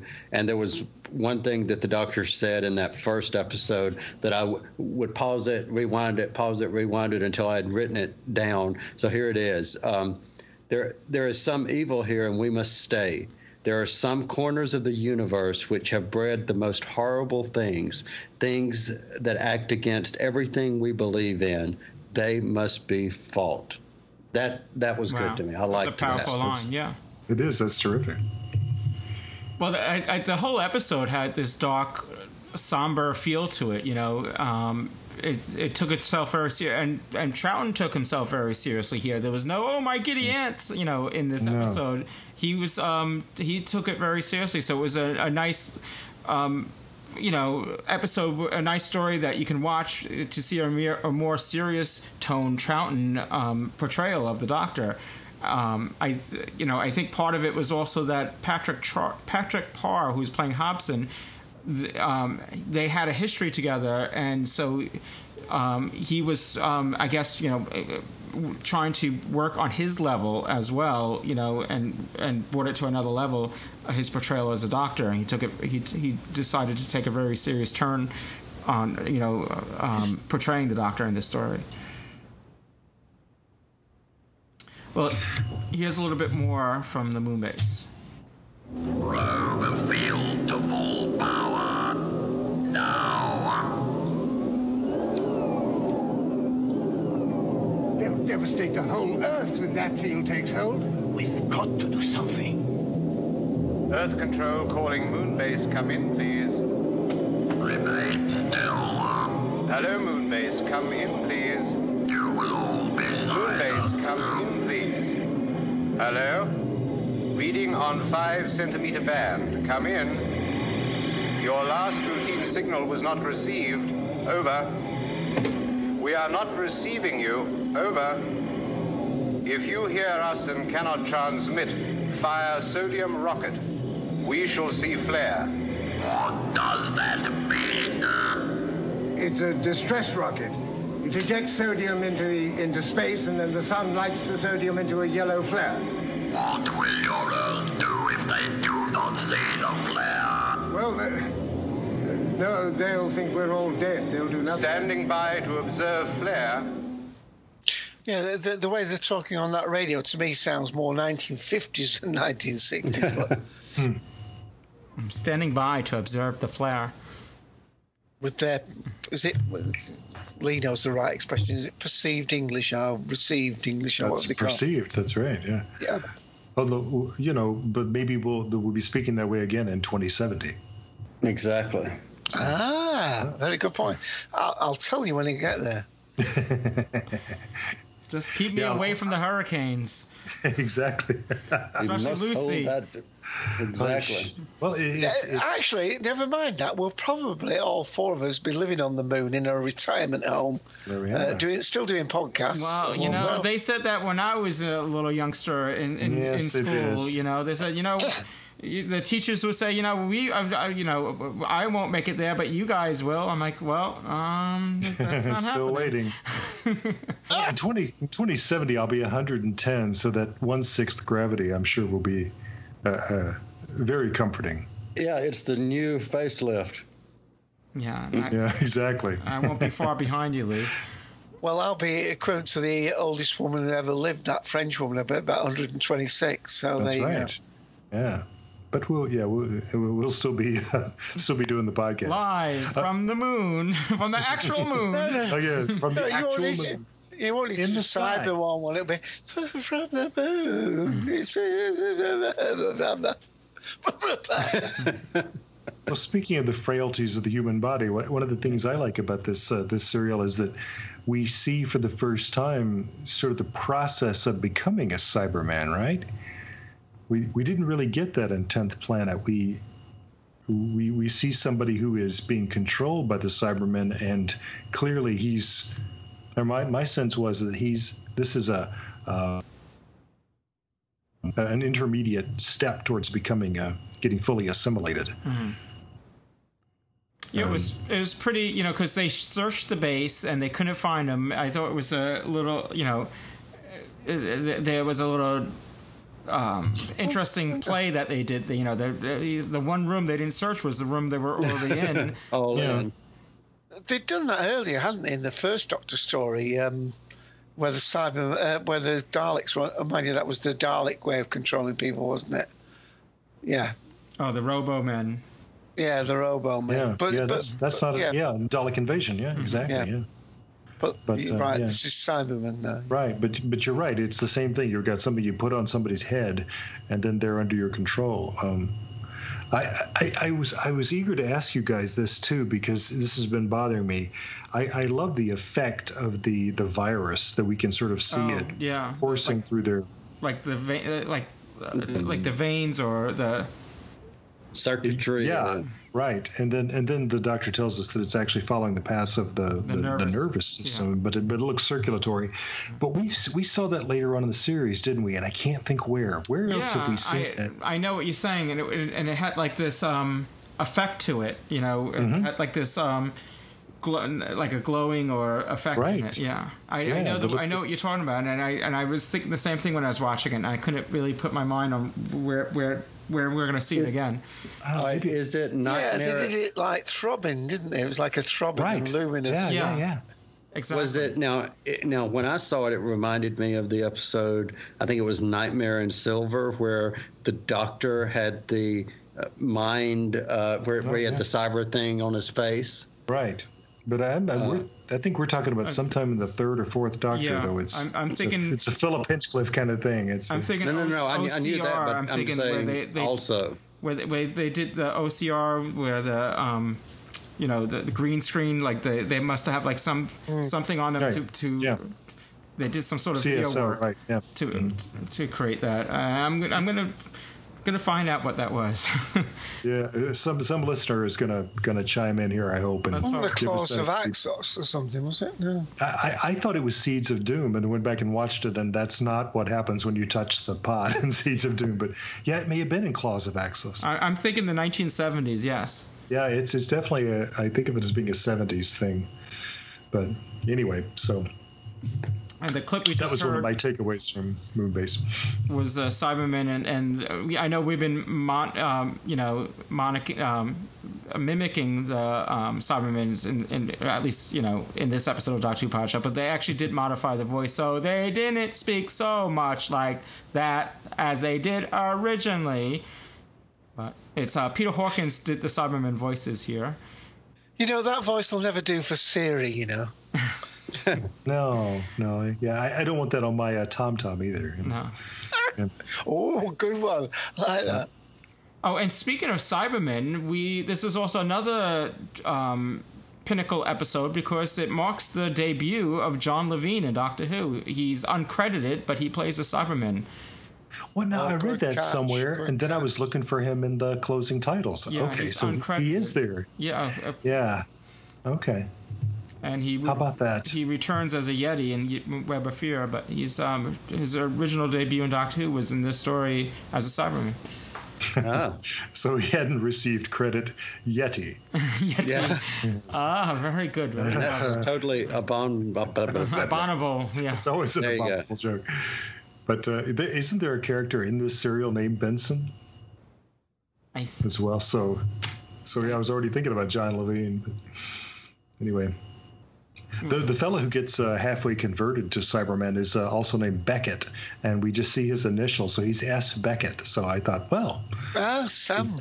Yeah, the poor Irish playwright has been turned into a Cyberman. Oh, no, I'm thinking Quantum Leap.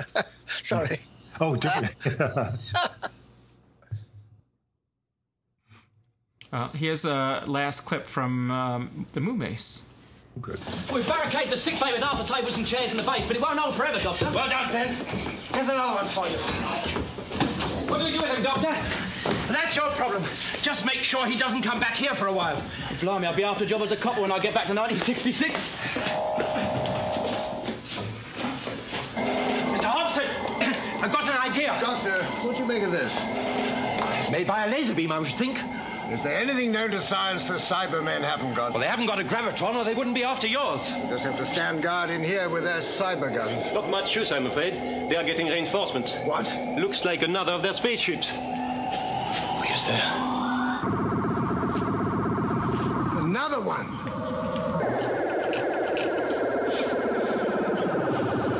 We have brought up reinforcements and with other weapons.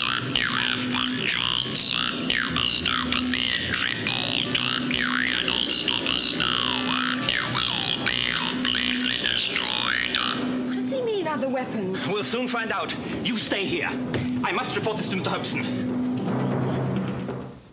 Yeah, I think we must again give out absolute credits to the sound effects, the atmosphere, actually supporting and overcoming the sort of simplicity of the set. And there we got that thing where Ben mentions getting back to 66.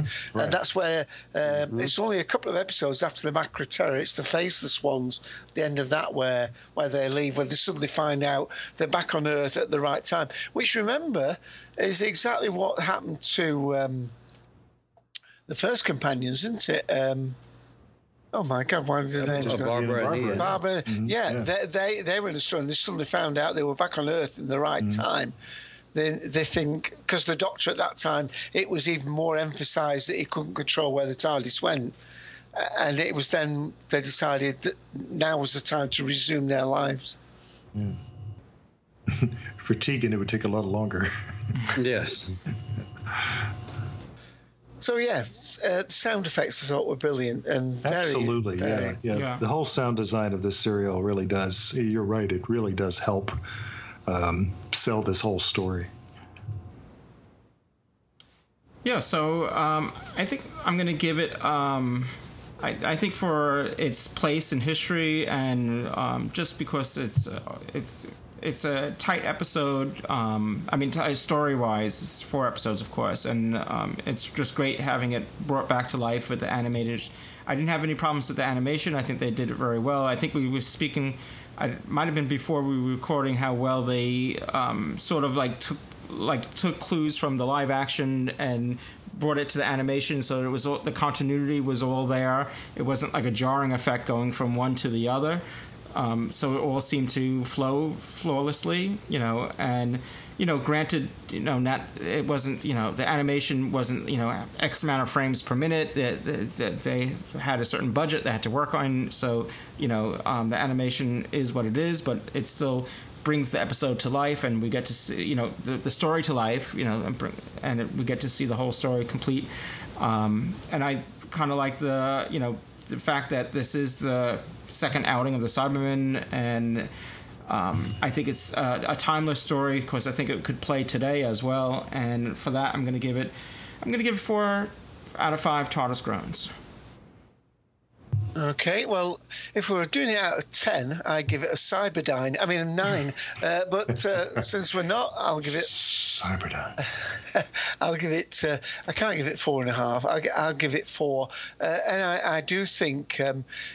actually, if they'd gone for even better animation, I think it would have jarred. I think that would have shown up the episode to be inferior, which would not be the case. And... if they did one thing right with the animation, it was the blink rate. I think they were blinking about 11 times a minute, which is about right. So that I wouldn't have. That's very keen of you to notice. Mm-hmm. Yeah. So it's important. That's important, yeah. No, and also the faces were very well. I mean, having said that, the likenesses, Patrick Troughton has got a face for black and white. I think it was Darth Skeptical that mentioned that on Cult a while back. That because he's got this sort of craggy look that you could argue that some doctors do. And even the beautiful Polly looks. I'd forgotten she wore that. This is a pun, really. She wore a shell suit, but it was actually made of shells, not the keep fit shell suit that people wore later on. Very funny thing, right in the first episode when they arrive on the previous story was the Underwater Menace. Yeah, well, exactly. There you see. Yeah, it all fits. It's all there for a reason. I actually quite liked as well. The sort of confrontation a bit between Ben and Jamie, I thought that worked rather well, and Polly having to step in and say, we've got bigger things here, guys, and you're no, I won't make a comment, but you're sort of measuring up to one another, So there you go. I really enjoyed it, and I don't think the animation detracted from it. I think it was complementary to it, and it flowed very nicely, and especially with the linking scenes for the next episode where the animation of like the Cybermen walking, and then you see the next episode and the film Cybermen Walking, I suppose that gave them the key to the encryption of the video in a way. That was the sort of the tell that gave them how to do it. But it worked. Yeah, it just worked. It worked. But I think the music and the sound effects probably actually transcend the sets and other things. And I did like, of course, from my point of view, seeing a couple of very strong character actors playing two of the lead roles in the base. So a very again, if we're assuming when we do this that classic series get a different scale of rating to the new series, because again, I've heard before that even the worst new series episode is better in production levels than any classic one. But on a classic scale, it's a 4 out of 5. Well, as I always say, I try to judge it based on when the time that it was released. You know, so I don't. I mean, and then to judge. I mean, you can't really judge the production values against today's productions. You know, because it's like apples and oranges. Yeah. Yeah, you know, I couldn't agree more. I mean, you guys both, you know, I think you hit it on all the things that you said.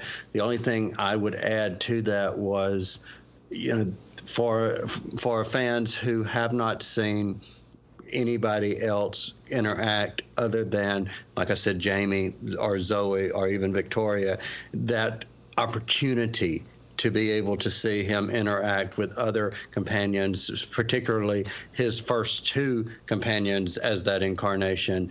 I mean, that alone in itself makes me give it, you know, the 4, like you guys did. But the music, again, I'm hearing it right now in my head. That was just so well done. So, yes, a very solid 4. I have to go with 4 too, and I'm thinking about. You know, one of my reasons for liking this one so much is that I think it's easy for me to forget until I watch them again. Just that Polly is really easy to look at. Oh, yeah. But, you know, to be fair, so are Ben and Jamie. So, you know, there's something for everyone there. And she makes a great cup of coffee. And she and she knows that acetone dissolves a plastic too, so I give her that as well. Of course. But very I mean, I saw Who at the Fab Cafe, not Who, the first Hooverville. I think Hooverville 8 has just gone, so obviously it was 8 years ago, and she's a lovely lady, absolutely lovely lady. Still is, yeah. And if Jamie wasn't sick, he would have made the coffee, I'm sure. Yeah, that's Absolutely. Right. Yeah, he may not know what that is exactly. Yeah, exactly. He would have had a go. Golly, there was something else I wanted to say about this, and now I've forgotten what it was. Or something. It's my fault. I brought up the. No, I'm just it's just a complete. Your memory needs to be upgraded. It does. I really am looking for some kind of a chip that I can slide into my head every now and then, and I don't know, but I don't remember. But it is. Yeah, I know what it was. I got upgraded. I've got to go with the 4 out of 5 here too. Even though one of the things that tickled me was the doctor's incredibly unsterile procedures while he's supposedly doing a medical examination. In the midst of which he mentions that he was taught at University of Edinburgh by Joseph Lister, who would certainly have hit the roof if he saw how unsterile everything was, being the one who sort of turned on to the need for a sterile environment when you're doing it. And here's some trivia for you: that there's another episode where the second Doctor mentions that he does have a real doctorate on Earth, and it's from the University of Edinburgh, and that he studied with Joseph Bell. And Joseph Bell is important to us Sherlockians because he is actually the model. Yeah, he really is who Sherlock Holmes is based on. Yeah. And Bell and Lister were contemporaries who really were both teaching there. So, so the Doctor really could have studied with both of them. That's and I think it was the 11th or the 12th. One of those two doctors, 11 or 12, have made reference to getting his, studying You're right. What's it called? Tooth and Claw. Yes. Yes, the doctor, he sort of waves his psychic paper around and mentions Joseph Bell. Yeah, that's right. So, but yeah, I'm looking at part of Moonbase again right now as we're talking, and just it really is frequently it's a visual knockout. It's the wobbly sets and so on, notwithstanding, some of the way that it's photographed is just really beautiful. Yeah, I thought the lighting also, it's granted it's black and white, but I think it created that whole mood that, and then the music accompanied it, and it just all came together. Yeah. Absolutely. All right. Well, I think we're all in agreement 4 out of 5 for the Moonbase. So check it out. It's available on DVD. It's maybe available on streaming as well, depending on your service. The DVD is it's both in the Region 1 and Region 2. It's story number 33. Oh, yeah, that was another thing. That was we were debating... because we were originally going to do this for our 11th anniversary and for Doctor Who Podshock. So I said, well, we had decided on picking a Patrick Troughton story. That's right. And so I said, well, 11 was, I think, it still was a Hartnell story. So we could go with either 33 or 44. And 33 was Moonbase and 44 is the Dominators. So we went with Moonbase. And we may yet do Dominators, too. We still may, yes. Well, it's got Zoe in it. I hope we do. There you are. Well, maybe our listeners can be prepared and start watching that. We may be doing it next. All right. Well, I think that's going to round out our review. Unless anyone else has any other further comments about the Moonbase, we'll go to feedback. Anyone have anything else to say? Well, just one last thing. The people who did that animation at Planet 55 Studios, the team, you can go to their page, Jason Haig Ellery is one of them. Of course, has been in Doctor Who. Gary Russell, who's obviously associated with Doctor Who, and Joshua Campbell. They're people that love Doctor Who. So I think that love came through in the animation. Yeah, I think that's important when there's a passion that already exists. It's going to show in their work, as opposed to people that just disassociated with the subject matter. If you have someone that's passionate about it, that it's going to seep into the work, and it's evident in this. Absolutely. All right. Well, thanks to all those involved that had made this possible, and we enjoyed it. Absolutely.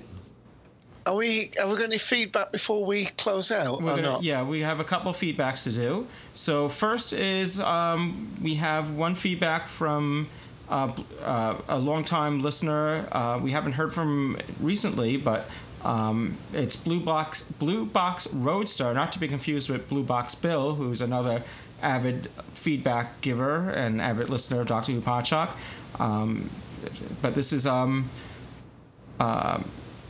as I said, Blue Box. I think it's Andrew is his name. Well, I think he says it in the feedback. So let him speak instead of me. And this is what he has to say. Greetings from Minnesota. This is Andrew, otherwise known as Blue Box Roadster, checking in.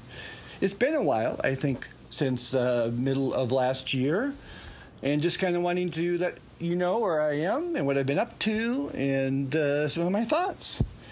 So currently I'm on episode 275.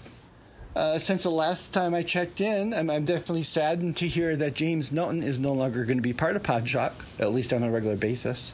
I do hope he shows up in the future. Definitely enjoy to listen to. It's been nice, though, hearing listeners graduate to the main stage, the main microphone, so to speak, and become regular co-hosts. I've definitely enjoyed that. It's been interesting as I'm listening to the rumors of Tom Baker being part of the 50th. Gotta say, sometimes I guess rumors do come true. Also enjoyed Ken saying there'd be no multi-doctor episode. Well, I guess even great ones can be wrong at times. It's been interesting as far as recently I've driven for Uber some, and I had a passenger whose name was Romana. While we're on the way, I asked her, I said, I've only known one other Romana, and that Romana was in Doctor Who. She laughed and said her parents were big Doctor Who fans. So I kind of got a chuckle out of that one. Anyway, I thought I would check in. Definitely am enjoying every single episode. So I'm going to jump back into my Blue Box Roadster and mosey along the way to Podshock and see what other fun and interesting tidbits that I will learn, and hopefully can check back in the near future. So until then, adios. Well, thank you, Andrew, a.k.a. Blue Box Roadster. It's funny because we were just talking about, our 11th anniversary, and, now we're in our 11th year, or 12th, no, we're in our 12th year now. So it's interesting that you're listening to Doctor Who, Doctor Who Podshock, catching up, and so it's sort of like fitting that, as we kind of reminisce on the past 11 years, you're sort of in that past 11 years catching up to the current, which since we had a spacing of episodes, between after Sandy and currently in this year, you're probably catching up fairly sooner than you would otherwise. So I don't know when you'll be listening to this particular recording, but thank you for your feedback. You're here. You'll be in our future when you're listening to this. Well, let me just add that the episode he's talking about, episode 279, was done almost exactly 4 years ago, 28th of September 2012, talking about the power of 3 on that particular episode. Wow. So that's one bit of feedback. The other thing is James seems to be doing rather well. I posted a picture of one of the wines I enjoy drinking, which is Castelero del Diablo, which I love saying. And James posted that was one of his favourite wines. So he's alive, well, and he's got a very, very hirsute moustache at the moment. Yeah, well, he's... I know, he has at the time he had a new arrival in his family, so I'm sure he's busy. He's quite the family man, yeah, certainly is. Thank you for the feedback. Yes, and it included an account of a living person named Romana. That would be the only one I've ever heard of it. That's great. Yeah. Well, at least her parents didn't name her the full name. That's right. Well, you don't know what's on the birth certificate. That's right. It was either that or Fred. So. Yeah, that's funny. I'll call you That's Fred. pity Ian's not here because he can say her name properly. And I'm hearing Tom Baker say, "Oh, I'm so sorry." It's either that or Fred. Okay, Fred. I didn't like her in the Viking costume. How was that? Fourth Doctor, I can't remember. The Fourth Doctor, yeah. Yes.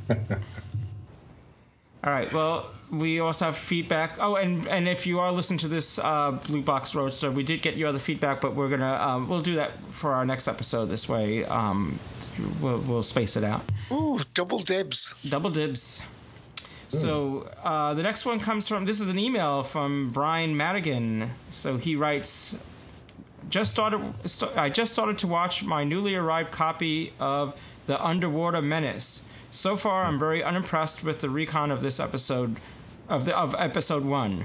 Without the stage directions, it's very hard to follow the action. And they remain on the same photo for too long at times. This is vastly inferior to the version done by Loose Cannon. One must wonder why they didn't just license that version. So and coincidentally, that's the story that precedes this one, and he had no way of knowing that we would be doing the moon base. So it's just coincidental. Yes, so I have yet to see that release of the Underwater Menace, and it's sad that they didn't do the animation for that. That would have been great. Instead of from what he describes here, they probably have stills, and they probably have the audio playing on this throughout the stills, I'm guessing. Mm-hmm. I have still yet to pick that up myself. The reconstructions, the thing is, it has one of the greatest phrases from any Doctor. Sorry. Nothing can stop me now. It's worth it for that alone. Yeah, it's that's a quote there for Kyle. Not as good as the Troughton quote, of course. But it was still good. Still good. So we have. I guess whenever I get my hands on that, I'll be maybe equally unimpressed. But they're at least I guess they had to do it themselves. As far as I guess they couldn't take loose cannon's work because probably of the way they have to pay or whatever. I don't know. I have no idea how it all works, but I'm sure they had to recreate it themselves. Yeah. One of the funny things, and shows how thick I am, is when I watched Underwater and this again, and I'm thinking, gosh, it's very wishy-washy and watery, this picture. And I thought, oh, yeah, it's underwater. Underwater. It's supposed to be wishy-washy. Yeah. Duh. Do. No, it's it reminds me of seeing. We're talking about earlier in this episode about how long it took before we got to see Troughton episodes. How in the States, how long it took before we got to see John Pertwee episodes, and unfortunately there was only certain stations that originally got these episodes, and so and at the time. This kind of date, because it's going to date me, this is back in the time where I had to go out and actually fiddle with an outdoor antenna on the roof and point it right in the right spot because I'm in New York and New Jersey was playing it. And in order to get that station, I had to master it through the antenna and get that station and record it. And so many times it would be kind of grainy, or fuzzy because of the antenna. And I just attributed to, that was like part of it, and then when you finally get to see the pristine episodes as they existed, as they exist today, and then you see, oh, that's just those are painted roundels on, that's not how I remember it. It kind of, sometimes, seeing wishy-washy things actually is an enhancement. Yeah, they spend a fortune getting effects like that nowadays.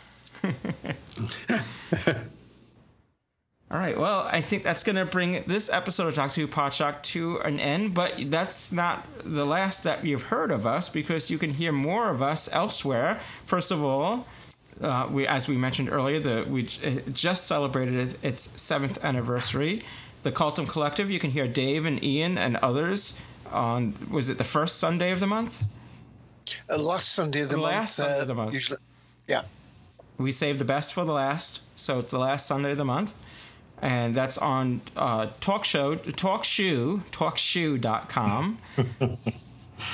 And yep, and it's TalkShoe ID 54821. But we are doing commentaries. We're back doing Better Call Saul. We're just doing commentaries on season 2 of that. And Ian, if he's not here, I hope he's editing that recording we did recently. Oh, and then I can send him this episode. He can edit this as well. Yeah, in his copious free time. That's as he moonlights on the moon. That's where the real coffee is made, is in the editing. All right. Yeah. Well, this episode will get out eventually. Gotta have to find time to edit it. But in that time, while this is being edited, you can also listen to Kyle and Lee and I'm sorry, Clarence discussing Who, and this time they actually are discussing Who. 2 episodes in a row, even. Yeah. And the episode immediately preceding that, we had an even better topic. Lee Shackelford himself. Right. My God, what a bore. Oh, that's worth. Oh, I enjoyed it. It was an excellent episode. And you know what? The last time we recorded, we were talking about, hey, we were up to episode 5, but now we're about to record episode 19. So double digits. Yeah. Exactly. Yeah. Ooh, a couple of more, you'll be able to drink on the podcast. Wait until you get to 337. Lee's going to be really, really excited. I say, and really, really old. Yeah. You'll be recording it on the moon. Exactly. 337 years old. Okay. And not a moment too soon. Life doesn't begin until 500. And you can catch probably all these shows on your favorite podcast catcher client, be it iTunes or whatever. But you can also, as I mentioned, TalkShoe.com. But you can also find Discussing Who, where, Kyle? Well, you can find us on iTunes, but all of them are also available at DiscussingWho.com. And then we're also on Facebook. Very good. All right. Well, that's going to wrap. Oh, also myself and Dave also appear on completely. Well, it's not completely unrelated. It does sometimes dabble in sci-fi trivia, but it's a trivia podcast called Friday Night Quizmasters, and that's a live show every Friday night, mostly every Friday night, on also on TalkShoe. Yeah, that's 136-456. And there you have it. So even when there's no Doctor Who Podshock, you'll hear us elsewhere. All right. Until elsewhere comes and sometime comes, until the next time, this is Louis Trapani signing out, and see you next time. Yeah, my oxygen is running out now. The canister's nearly gone. We're all floating off into space. You have been deleted. Delete.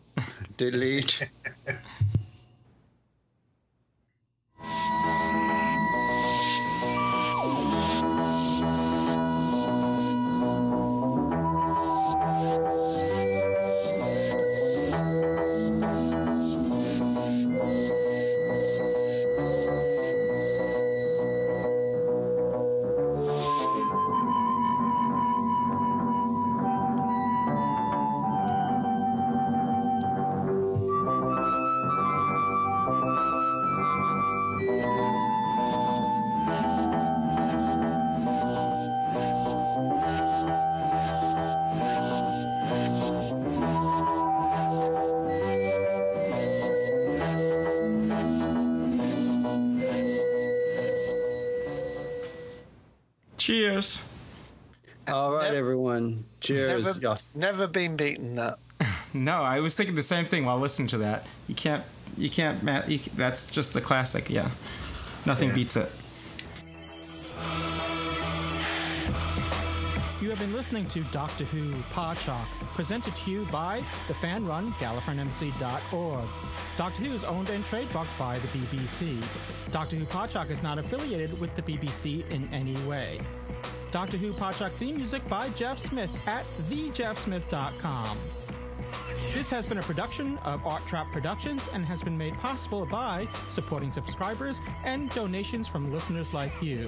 This podcast is also supported by the Podshock Podcast Companion app, now in the iTunes App Store.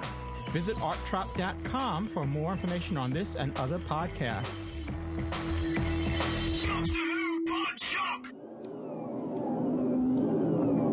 They'll devastate the whole Earth if that field takes hold. We've got to do something. Earth Control calling Moonbase. Come in, please.